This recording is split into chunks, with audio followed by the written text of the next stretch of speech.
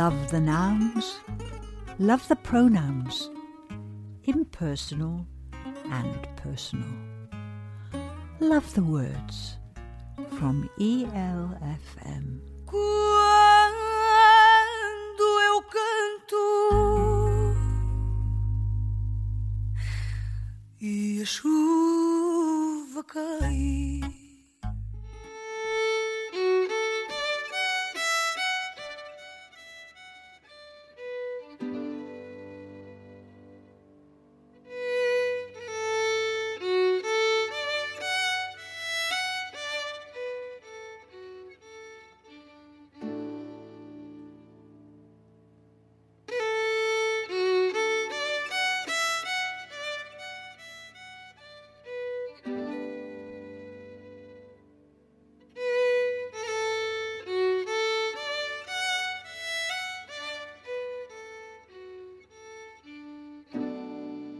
So, you're listening to Love the Words on East Leeds FM.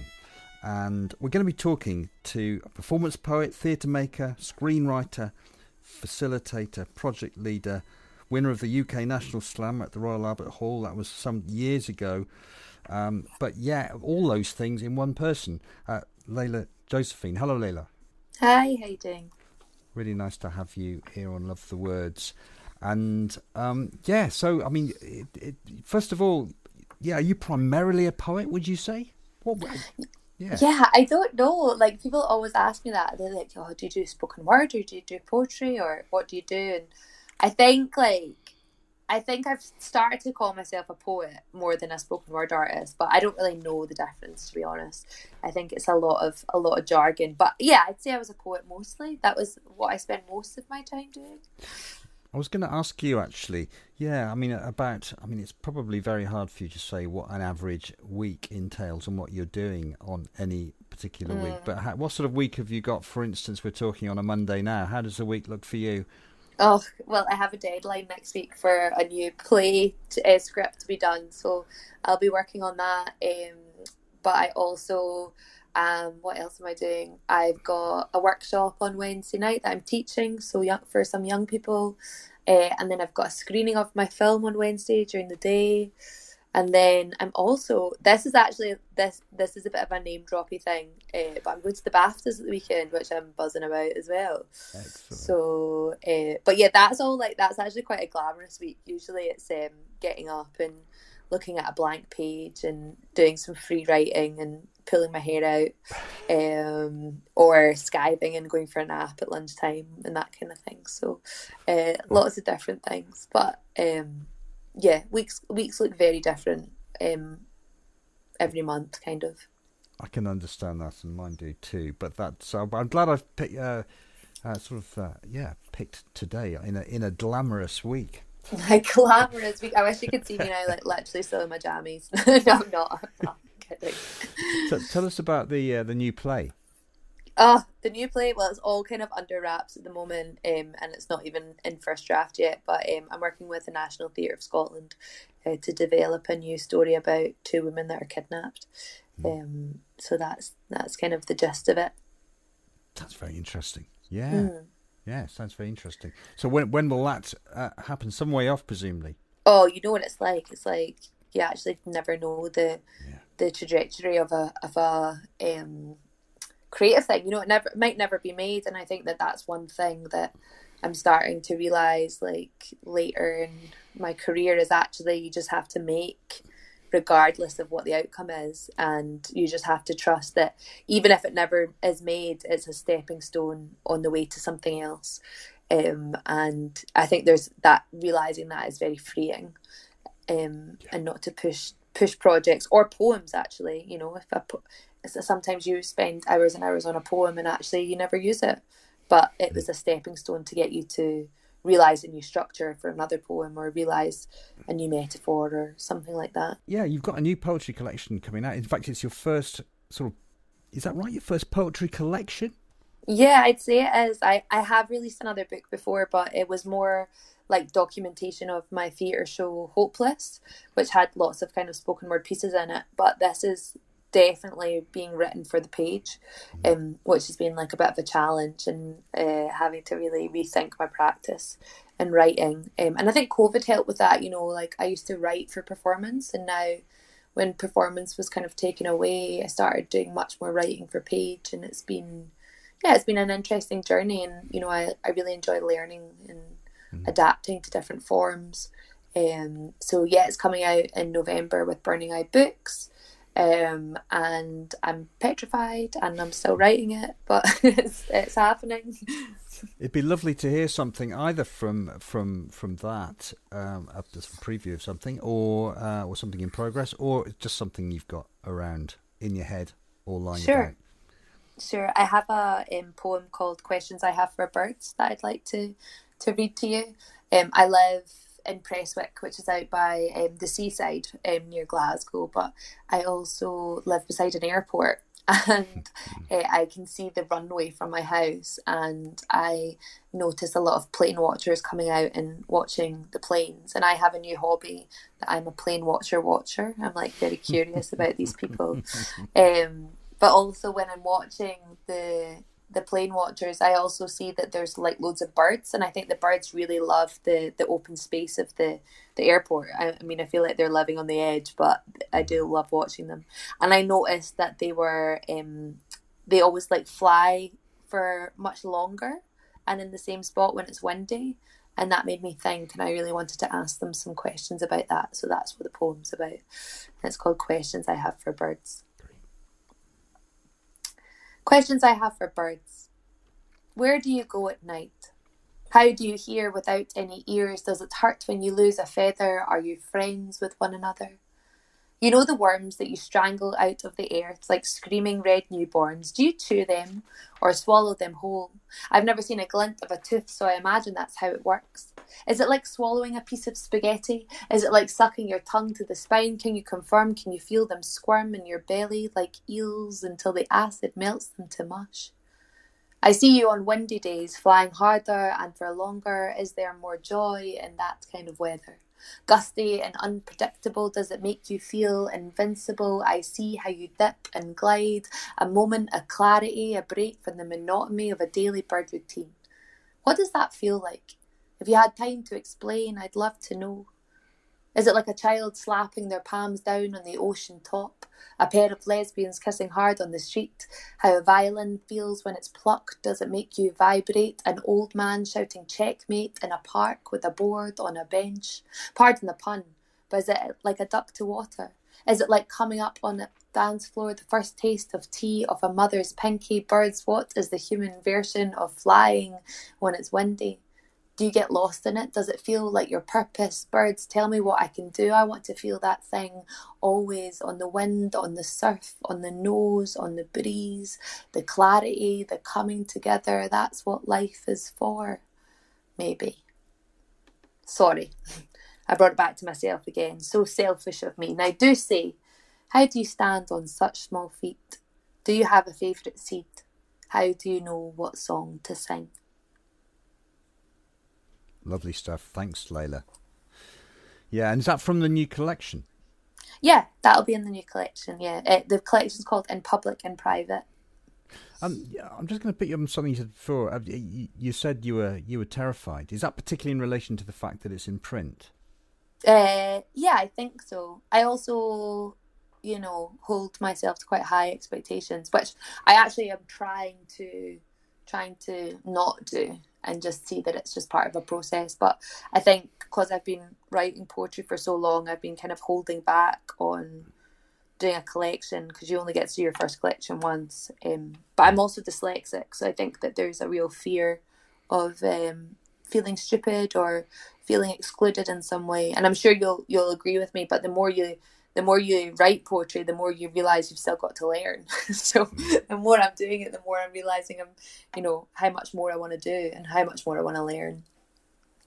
Great. I mean, and you did just going back a bit, you did a performance degree, is that right? Yeah, I did. I went to drama school. So, yeah, I was interested in that. So did you, would the person who was there, however many years ago, would they be surprised at what you're doing now? Yeah, they would be really surprised. I also think the person that was at school would be even more surprised because, I didn't get a lot from English at school, and I felt quite stupid. And actually, to see that I'm a writer now, it kind of blows my mind. And I've had to do a lot of investigating why that is, and actually, I have to battle a lot of voices in my head every time I sit down at the page. As I'm sure we all do. But yes, I mean and that's also interesting to me because you work a lot in schools. Or you're a writer in residence with Scottish schools, is it? So last year I was writer in residence at the Edinburgh International Book Festival. So yeah, but I do a lot of work in schools, and I also work with the Scottish Book Trust a lot within their stuff, and I absolutely love doing it. But when I'm teaching, my priority is the creative kind of spirit rather than getting them to write something polished. It's much more important for me that they, express themselves. And I know that that's maybe not a completely popular opinion when it comes to teaching poetry, but for me, that's where the magic happens, and that's where the confidence is grown, and that's where the, reflection happens for the young people. So that's what I prioritise. I completely resonate with that, Leila. Yeah, I mean, if I work in schools, for me, it's not about the polished thing. It's very much about awakening a sense of being able to do it. Because I think there are, as you say, I think the voices that tell us that we can't for any reason, for all sorts of reasons, actually. It's not for me. Other people do that, are very strong. Yeah, I feel like failure is something that I have started to really appreciate, and actually to teach how to fail in schools is quite radical, I think. And for me to go in and say, oh, you've messed that up, or you got the spelling wrong or the grammar wrong, I kind of I make fun of it, and it's a joyful thing, and actually that just doesn't happen in schools. So I think to teach failure, to teach creativity, is to teach people how to fail, and I think that is a vital thing to learn in your life, not just within your practice. Yeah, actually, really, again, resonates with something I've been thinking about today. I'm doing a project in Leeds about sports and poetry, song, all sorts of stuff, but about roller skating. One of the things that in roller skating they talk about is the first thing you do is learn how to fall. Yeah. And I love that, the idea that you've got to learn how to fall in order then to stay up, to be able to have the courage in a way to get up again. So yeah, it sort of resonates. I love that, yeah. It's great, so it'd be lovely to hear another poem if you've got one handy. Sure, yeah. So this one is called Cherish It, and I wrote it. I was up in Wick. I don't know if you've ever heard of Wick, but it's on the east coast of Scotland. It's really, really remote, and it's a beautiful spot. It's got lots of history, lots of famous stones, very old stones.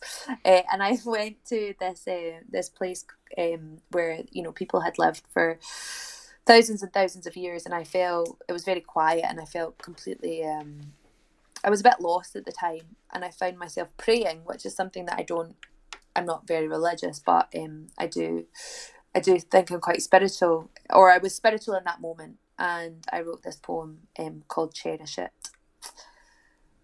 1. I prayed for joy until I realised I already had it. It was just slower than I had imagined, moved like syrup off a spoon, and caught me off guard on a walk, washing the dishes, a violin sailing through my tinny speaker on my iPhone. 2. I prayed for power until I realised I did not want it. Not the blue suit kind anyway. I know it would change me into someone that I would avoid at a speed dating event or a queue at the bank. 3. I prayed for love until I remembered what Bell Hooks had told me, that love is action.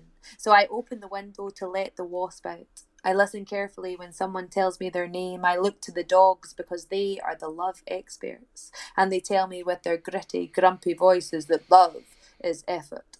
Love is a slog. Love is work, baby, and it's more than a 9 to 5. I'm still working on my dog voice, by the way.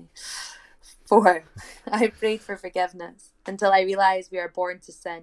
How else would we learn our unbearable lessons? Aren't we all just bathing in it? Even the bald monk raking leaves, the child waving at the train, even they don't get it right every time. Know that everything I have done wrong, I live with. 5. I prayed for solace until I realised I was already alone and that no one will ever truly know me. Even a child, even a lover that I keep for an eternity, even if my bones one day wash upon the shore of a different land and scientists in the lab prod and poke and dip me and dye, make a computerised version of what they think I look like, they will not know me. They will not know what made me come, what face came to me in the black windows, what it felt like for me to eat a mango in the middle of summer, just dripping down my chin. 6. I prayed for direction until I realised I was on a one-way system. Through the bog with its fairies and moss, its prehistoric wood buried under layers of muck, ice, the faded Coke can glinting from the heather, through the awkward silences, through the death of our parents, through the intimacy of our friendships, through the salt and sweat, through the Monday mornings, through the dumping and being dumped, through having to try again and again and again, and that's what hurts like a nail to the foot. 7. I prayed on my knees, and I prayed and I prayed and I prayed until the fabrics of this world and the others thinned, and I heard a voice say, cherish it. Lovely stuff, Layla. Thanks. Thank you very much. And is that also from the new collection? Yeah, well, I mean, I've not made the final cut yet, but I'd say that they will be. They're my favourites at the moment, so I'm sure that they will be. So I noticed that your solo show, Daddy Drag, won an award in 2019, the Autopsy Award, which sounds brilliant, for groundbreaking work in Scotland. So tell us a bit about what a solo show from you is. Is it you and the poetry, or is it something else? I'm intrigued. Yeah, so I'm a bit all over the place. I don't really have a brand because I always think of my idea first, and then I kind of like let the form kind of, I suppose, assist it. So, for example, my first show, Hopeless, was a spoken word show, and everything in it was kind of poems interweaved with multimedia. So I had like recordings of my family and speaking in it, and I also had like video and lots of, and me just speaking normally. Whereas Daddy Drag was about my relationship to my dad, and I did write it as a spoken word show, and then I really didn't like it as a spoken word show, so I decided to make it a drag show instead. And my mum narrated it through recordings, so it was very different, and probably, I don't know if you would say it was poetry or not. I think some people have described it as poetry, but I wonder if that's just sometimes because they know me as like a poet, but it definitely felt more like a drag show. That was like the vehicle to tell the story. And I kind of feel like that with like all my art, like I have the story, and then I figure out what framing is going to help assist it in the best way, I suppose. And then I can do that on a micro level as well. So I can do that within a poem structure, or within a, you know, a performance set, you know, decide how best for it to all sit together in a way. And I think that that's what really came from drama school, you know, is figuring out the journey that the audience will go on whenever they hear the story. Yeah, I really like the idea of the kind of form being not dictated, but led by the content, really, of what you've got. And that will sort of mean that you do lots of different kinds of things. Yeah. And I suppose, what's giving you the most satisfaction at the moment in terms of writing? To be honest, I don't know if you've ever heard of it, but I'm actually doing The Artist's Way by Julia Cameron at the moment. Have you heard of it? Yes, it's amazing. It's like 30 years old, I think, maybe even longer. But it's kind of like a workbook, and it's all about rediscovering your creativity. That's how it's kind of framed. And every week you're asked to look at a different aspect of creativity. And I think it's about trying to like find your inner child a little bit, and like be playful, and you know what we were talking about, failure earlier as well, and it's amazing actually. And yeah, they make you do three 3 pages of continuous writing every morning, and you have to take yourself on an artist's date every week. So you have to take yourself on a date by yourself to go do something that fills you up. And I think the whole idea is about, you know, that your creativity is a cup that you have to fill in order to write stuff, and that can be from playing. You know, they encourage you to do things. She encourages you to do things that you loved to do when you were younger, and stuff like that. But yeah, that at the moment that has been my anchor actually, and just going back to all of that time has given me real structure and filled up my cup a little bit, I think. So yeah, poetry at the moment is my favourite form right now, and I'm getting mentored as well by Kim Adonisio, who's just a hero of mine. So that is really filling up my cup as well. I'm interested to know. I'm interested to know what your artist date was this week. Oh, what was my art?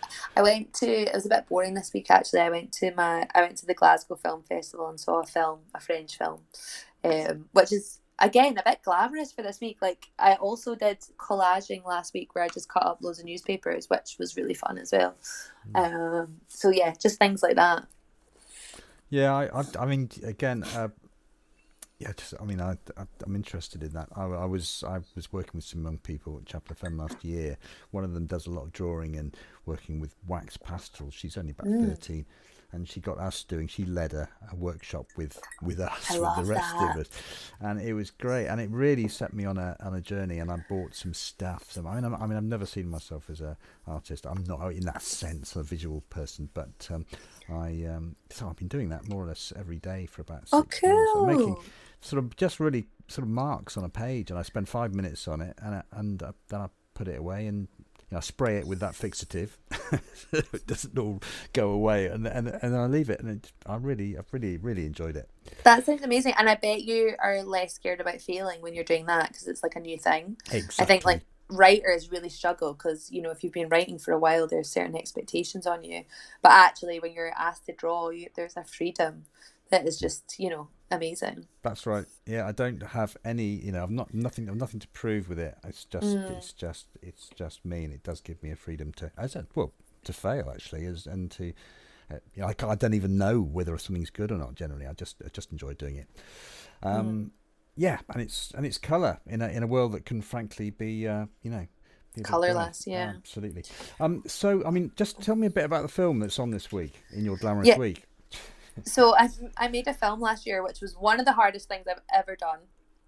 It was crazy because I usually work mostly by myself. I'll have like a couple of collaborators, but I had a crew of like 28 people. It was crazy. So it was like a massive jump. And it's about a young girl who goes on work experience in a nail salon. But it's really about the relationship between this young girl and her boss. And I kind of wrote it after Me Too because I was finding there was a lot of stories about the abuse of power between with men abusing their power, and actually there was something that I felt was missing from the conversation because I've been in lots of kind of sticky relationships with older women or women that have more power than me, and I really wanted to kind of talk about that, and it's premiering at the Glasgow Short Film Festival, so which is exciting. Oh, well, good luck with that. It sounds brilliant. Thanks. Yeah, it sounds great. So can we have one more poem, and then sadly we might have to. Well, we're going to hear a piece of music that you've chosen as well. But yeah, it'd be lovely to hear something more. So this poem is called Weep, and it's about I'm a big crier. I cry all the time, and I wanted to write a poem about that. Weep. I cannot stop crying. I am a dam overflowing, a spot squeezed, splattered and snotted.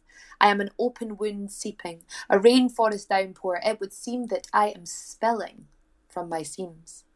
I am a tidal wave, a tsunami. If only you could see me. My banks are breaking, the buoys are bobbing, the boats rising. I am unable to control myself at the telly. I cry that I'm a celebrity, a plea to a charity, a dog trust advert, children winning tickets on the radio to a concert. I could be paid to weep for a widow at graveside. Recently, there isn't a day I haven't cried. I could fill a bath. I could run a river. I could star in an opera. No limits to my drama. I could boil my tears to make you a plate of pasta as long as you didn't mind the salt. I have been broken in at my vault, and maybe I'm just crying for the swell of it, how it all oozes into our edges and soaks us to our toes, how some things shine and others are unfair to the bone. Just give me it all.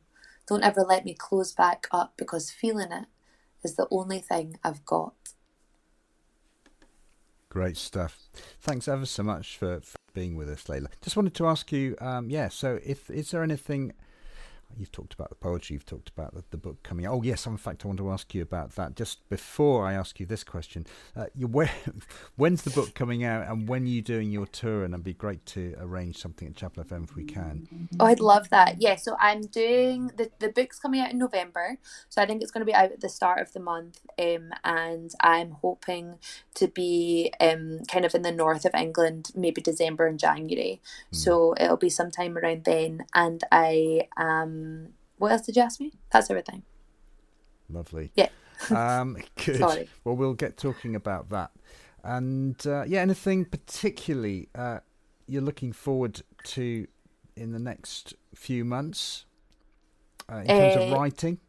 In terms of writing? In terms of what I'm or looking performing? forward to reading? Well, yes, yeah. Well, that's an interesting one. I haven't asked you about actually. My question was more about, so anything you're particularly, you've got a commission coming up or something you're looking forward to getting your hands into.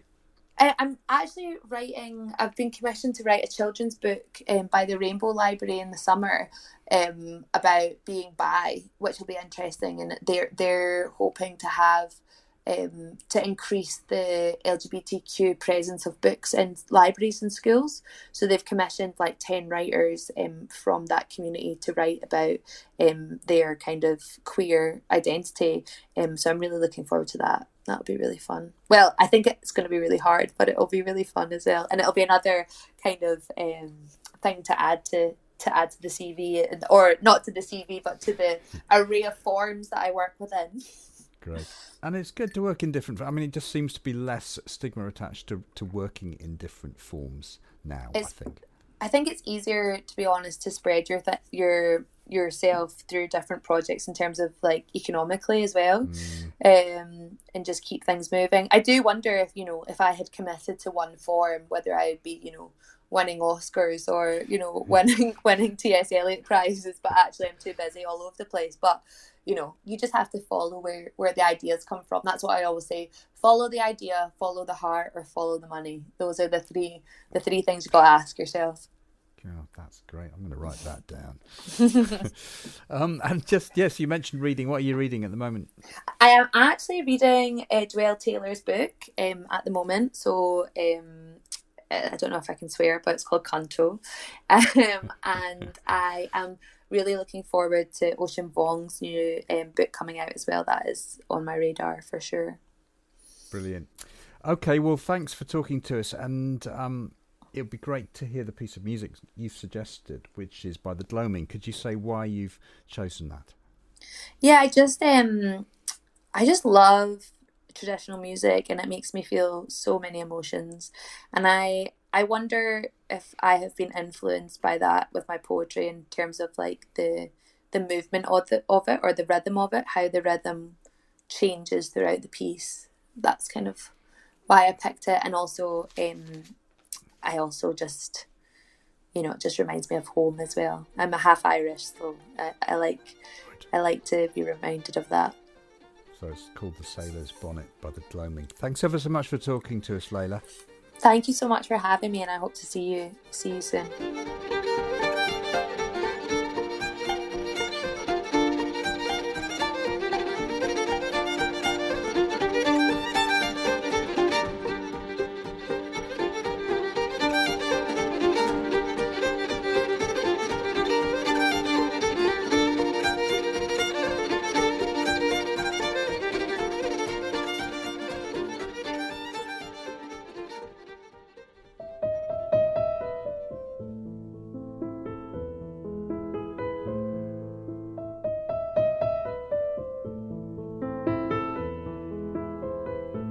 Love the haiku.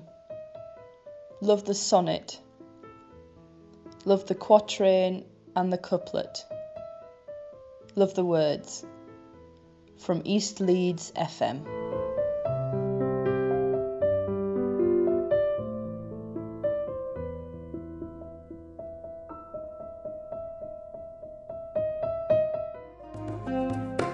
In Our Element, a poet's inquiry into climate change.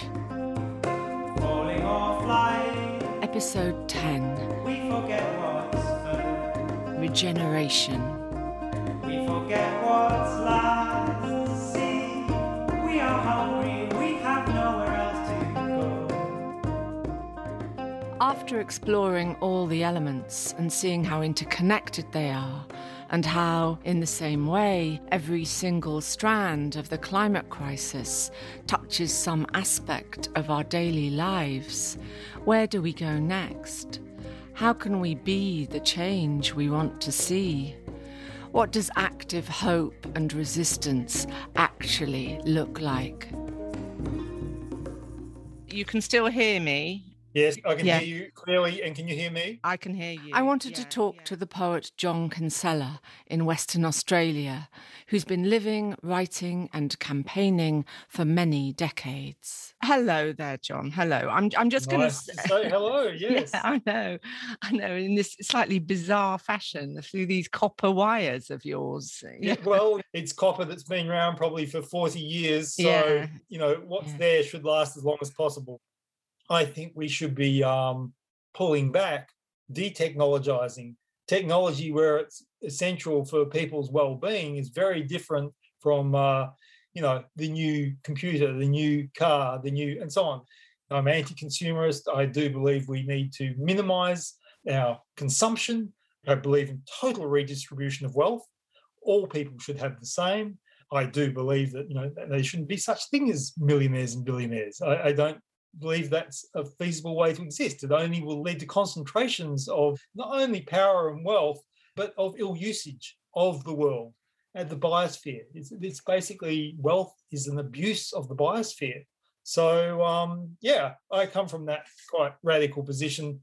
I understand that people find this hard to take. And I suppose it comes down to don't read my poetry. That's fine. I accept that. We all have to speak as we feel. That's how I feel, and thus I speak. John Kinsella is not alone. The Welsh poet Menna Elfyn also has a long history of campaigning and resisting. I came into poetry as a kind of response to the Vietnam War, and in the 60s that opened my eyes. I became a pacifist and a language activist. I campaigned not only for the language, but also for nuclear disarmament, the anti-apartheid movement. We were actually on the ground hoping to make things better.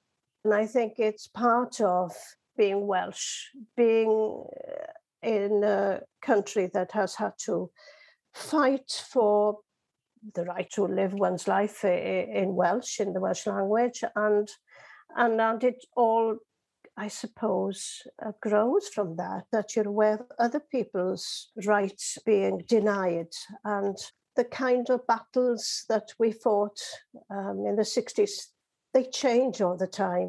And so much is hidden, and that's what poets do, is bring it out to the open, give it light. We're searching for light and understanding. We don't know the answers, and we have to live the questions. Back in Western Australia, poet Charmaine Papertalk Green agrees poetry has a role to play.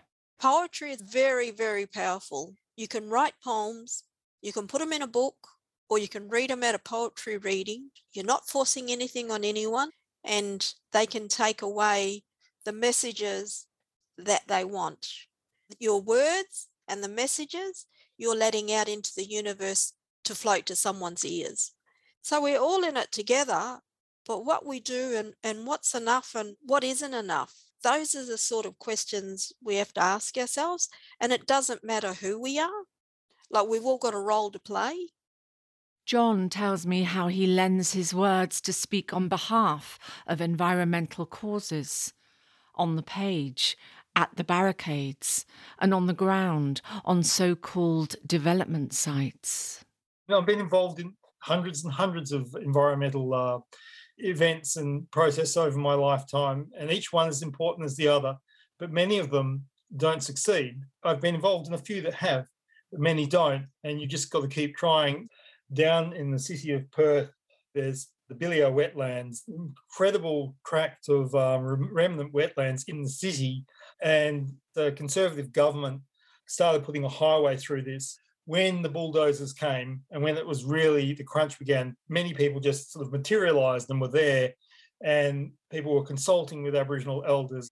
Because so many different people committed themselves, they did stop the highway, and they're revegetating the damaged area, which was just horrendous. It was a crime against humanity as well as against nature. And so the bulldozer poem was written at the height of this. I'm a pacifist, a very committed pacifist, but I do believe that, poetry is there to be used in the most verbal way possible. And this is one of those poems. The bulldozer poem. Bulldozers rend flesh, bulldozers make devils of good people, bulldozers are compelled to do as they are told, bulldozers grimace when they tear the earth's skin, from earth they came. Bulldozers are made by people who also want new mobile phones to play games on and to feed families. Bulldozers are observers of phenomena. Decisions are taken out of their hands. They are full of perceptions. They will hear our pleas and struggle against their masters. Bulldozers slice and dice, bulldozers tenderize, bulldozers reshape the sandpit, making grurring noises, kids' motor skills.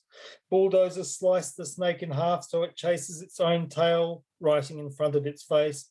Bulldozers are vigorous percussionists, sounding the snap and boom of hollows caving in. Feathers of the cockatoos a whisper in the roar.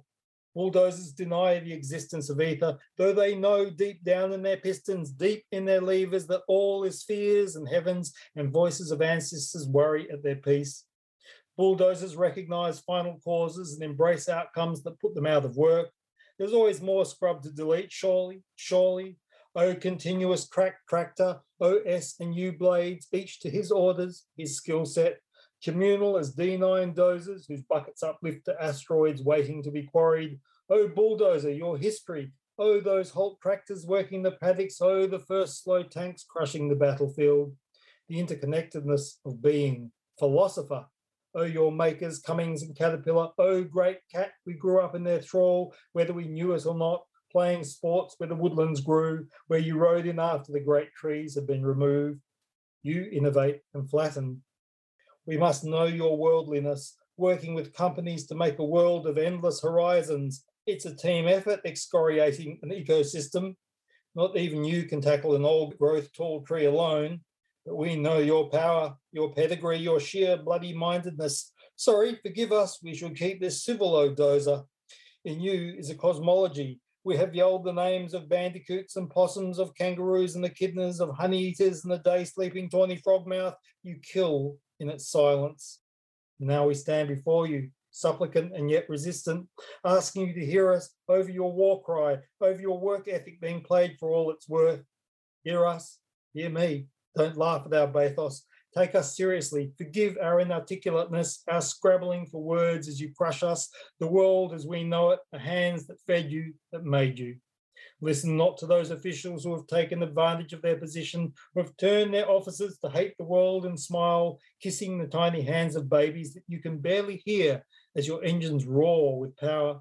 But you don't see the exquisite colour of the world, bulldozer. Green is your irritant. We understand, bulldozer, we do. It is fear that compels you, rippling through eternity, embracing the inorganics of modernity. John's wholehearted commitment recognises a responsibility to speak on behalf of the land, the more than human world. Like him, Charmaine, Mena, and many others, we can keep on living the questions, listening to different perspectives, and understanding how connectedness runs through all our lives. a method Professor Richard Dawson of Newcastle University applies to his own work. Engineering on its own is insufficient, and it has to recognise the interplay between what we build, what we put in the ground, the environment around it, and the people that use those engineering systems. It's within a much wider social and environmental context. With every day that goes by, we're building more things. It's like accruing a debt, and rather than pay our way out of it, we're actually adding to that debt.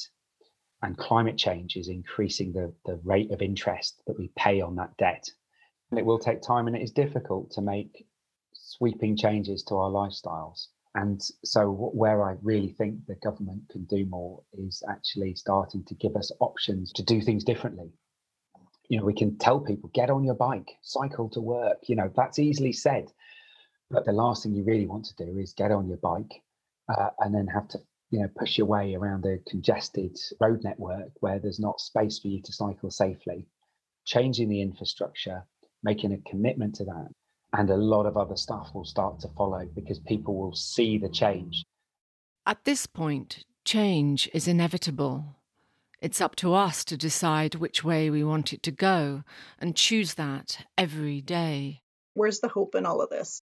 In Canada, Deborah McGregor is Anishinaabe and Whitefish River First Nation and a climate justice academic. Part of like our way of thinking is Anishinaabe, because there's always hope. And what we're often asking for is the strength to be able to deal with what's coming, right? What do we need to do to build our strength? I guess people would call that resilience. People have the capacity to do beautiful, imaginative things. And you have to believe in that too. Yeah, like for sure we're destructive and a lot of our stories speak to that, but we also have the capacity to do amazing things as well. And I think that's partly where the hope is. And we need to, I think, focus on that a bit more. And we need to pop out of a very particular way of thinking and understanding the world, going beyond the linear and hierarchical. And I think art's one of the ways of doing that. From a more joined up, holistic way of living, we might find art and science needn't be so very different. All the elements are what we are, and our imaginations can be nourished by a sense of intimacy and mutuality. Buddhist monk Ajahn Sucitto. Imaging is part of our heritage. We've been doing that since people painted on the cave walls. We've been imaging. That's part of what it is to be a human being. You access depth, meaning, purpose, mystery, life, death, birth, pain, joy. You access it at an imaginal level. Poetry, the word comes from poesis, to create, to make, to fashion. It's a very conscious fashioning that's associated with depth. What I call the depth experience, which you might say the heart experience, the experience of the inner consciousness. And you bring that forth and it speaks because there's a certain potency of that which arises from the depths. The potency of the image means it often speaks more than the words say because they carry the potency of something brought up from the depths.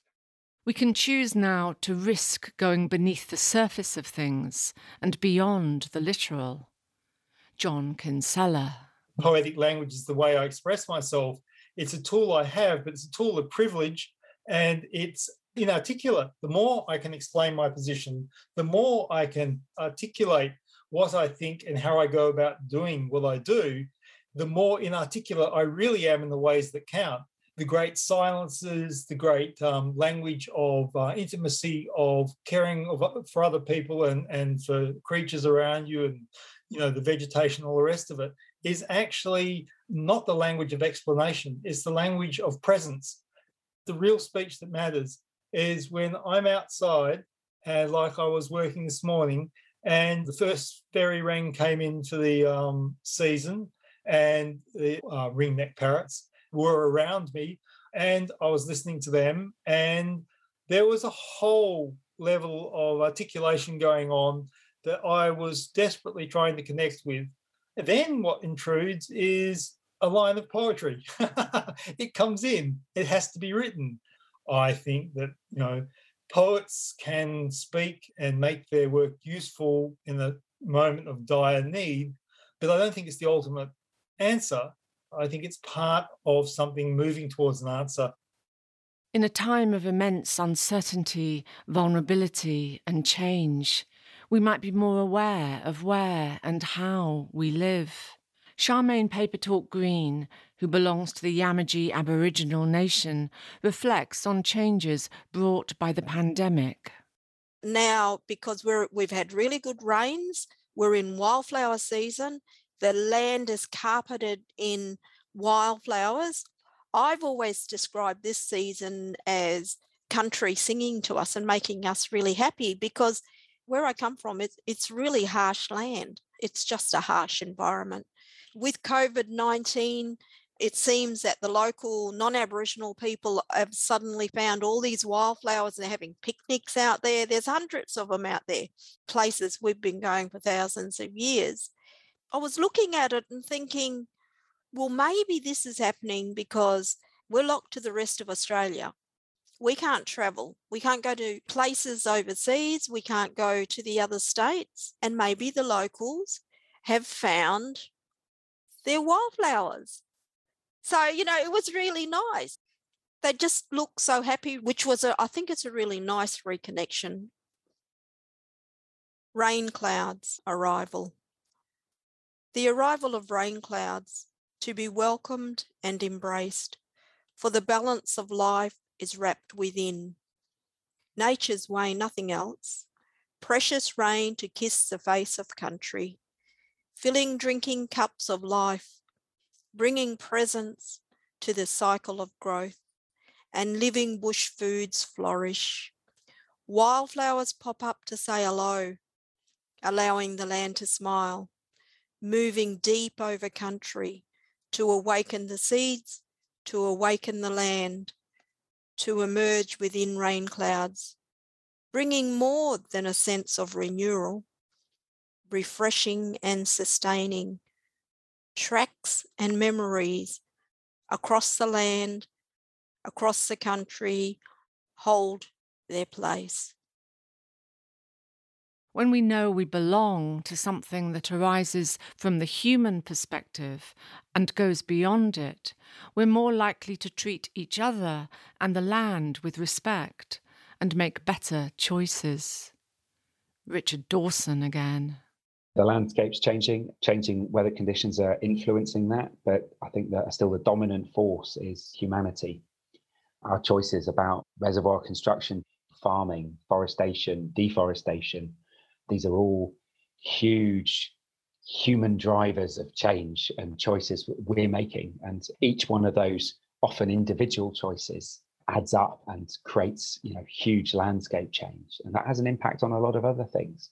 I think a lot of the changes that are needed, they will hopefully lead to something quite different. The decarbonisation of our energy supply will change the infrastructure that we have in our cities, improving the way we manage water within our cities. We should start to see better use of green spaces to help with that. And I think that will hopefully restore some of that green and pleasant land, if you like. Even though we might think we have no agency, everything we do, every choice we make has a consequence. Ajahn Sucitto describes how we can be part of a fit-for-purpose, positive spiral, the chain of cause and effect. Karma, I'm sure people are aware of that term. Karma doesn't begin with physical actions, it begins with mental actions.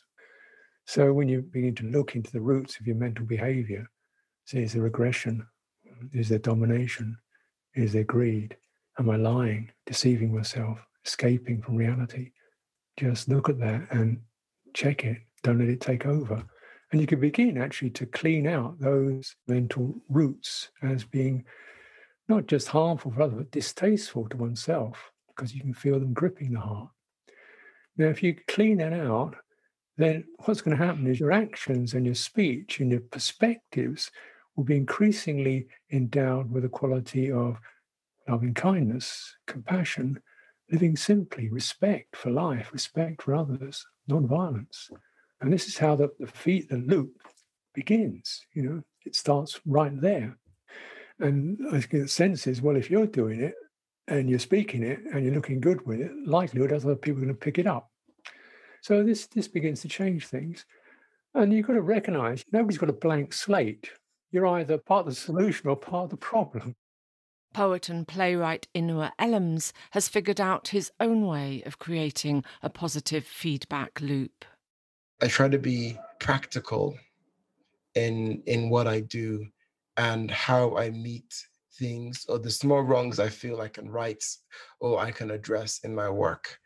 And I think of it in the shortest of terms, what I can, quote unquote, control and what I can measure. And this is because the alternative and the scale of change is so vast. I try to break it into small bits and think, what can I do? And I have conversations with my friends sometimes, and I hope that they will achieve similar things. Try and make the world a better place 6 feet from you or 3 feet from you. So just think about the air around you. What can you do to make your life better and those around you within a radius? And if you can do so and everyone else does similar things, then we would make the world big. So hope expands that far from me, 3 or 6 feet. Then the 6 feet becomes 12 feet, becomes 24, et cetera, et cetera, et cetera. So that's where my hope expands to. Although imbalance and injustice are deeply entrenched, imagining and enacting an alternative is the beginning of regeneration. Starting to build different, more whole earth friendly structures. What's so distressing, Linda, about the absolute degradation, destruction of the environment? You've got these very rich people who make vast profits out of mining and so on, and then they have their largesse. They give a bit back. That kind of odious philanthropy in which people think, oh, they're very generous people when they've stolen everything in the first place and damaged everything. It's such hypocrisy. But we do have the potential not to be as them. We have the potential not to purchase and participate in the goods they manufacture. We have many choices. Let's not go and buy that new telephone, or let's not. The potential is in the choice. A lot of people are deprived of choice. Privilege is a huge thing in choice. And a lot of people, they have to do this or they have to do that because choice has been taken from them. But where there is choice, then surely that's what we should be doing. And therefore, by doing that, you actually lessen your own privilege and accord a bit more to someone else, and it evens out a bit more, equal distribution of wealth. We don't think about how we're going to keep taking. Every day you want to train people to think about what am I going to give? What am I going to offer that's going to help the earth flourish, as opposed to consuming at the expense of other life. Deborah McGregor is also interested in the role our most tender selves, our hearts, can play in guiding our actions on climate.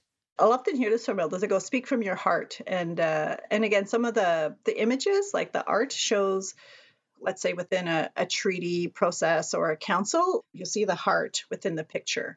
The lines come from the heart because that's the center of everything. And then it could go up through the mind and then out to the world and connecting to other people. But it's also the images show the connection of the heart. That's a lot harder to do, especially the more educated, I guess you could say, you get, because you're so inside your head. Everything is so abstract and conceptual that the actual embodied experience becomes a lot harder to realize. Unfortunately, we do train that out of people. Like your intuition and your heart knowledge, that's not as valid as what I want you to remember from page 56 of this environmental science book or from this history book. That's what you're going to get rewarded for, not for how you feel about what's happening to the planet. It's very hard to get people off phones and off the virtual world in order to be able to connect again to the natural world, wherever people are and wherever they can start. Ajahn Sucitto recommends a similar open-hearted clarity. Where you feel better is to begin to cultivate your own heart and let go of what is not yours. You start to feel better the less you're hanging on to this, that and the other, planning the future, worrying about the past, comparing yourself with other people, criticising this, that and the other, nagging yourself, beating yourself up. Unless you do that, you feel better. That's called purification.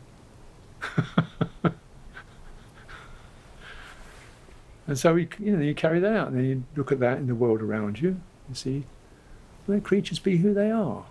Let them be. There's room for all of us. You know, in some ways, a worm is more important than a human being on this planet. You know, so give it some respect. You don't have to like them, you know, but let it be, you know. Find some space for it. You don't have to take over every inch of this planet. It's got to be room. If you do that, nature will take care of itself. If we do that, nature's fine, you know, but you stop messing with it, it's going to grow fine. And this is the way we deal with that fundamental human egocentricity and obsessiveness, which does us no good and damages our own hearts, our relationships, our society, and the planet. Deal with that, things work out. The Buddha himself was born under a tree, lived in the forests, got enlightened under a tree, and passed away under a tree. So it's deeply, deeply connected to the natural world. Yeah. Because this body is the natural world. This is where it belongs. Yeah. The world and all its words and all its weathers are inside us too. The matter we're made of is also what matters for the earth's regeneration. If we only try to remember to live life on its own terms, with respect for difference, imperfection, and connectedness, we can let that unfolding process be our element, planting the seeds for a more nourishing future. I'm going to leave you with a poem called Nature-Based Solutions. Imagine the title very much in air quotes. Nature-Based Solutions. At the webinar, propped on my kitchen table, the minister asks us to consider, third in a list of 6, nature-based solutions to the crisis we find ourselves in, for the very reason phrases like this are scattered like straws and clutched at, smoke rising from a house on fire. In this window to act, he calls it, a positive inflection point, I try to think of a single thing that isn't based within nature. If that means part of us all and where we live, us humans and our fellow creatures, flowers and trees, moss and mushrooms, not forgetting lichen, the dirt under my fingernails, invisible flora blooming in my gut. Above my head there's a tap-tap-tapping like the woodpecker who sometimes mistakes our house for a tree. The roofer's fixing leaks round the chimney and in the gully between me and my neighbour. He took over his father's business, but wouldn't want his son to. His body's shot to hell, he says, from all the clambering and crouching and clinging he has to do on roofs all over the county.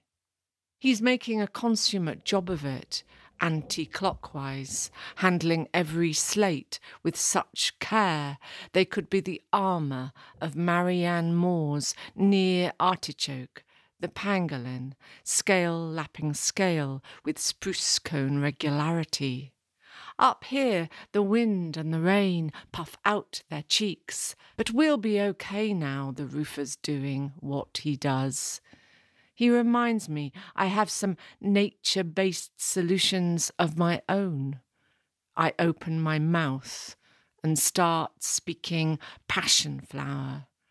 All the words coming out like nails, pollen-dusted verbs and vowels, mending what is broken, spreading seeds and changing with the weather.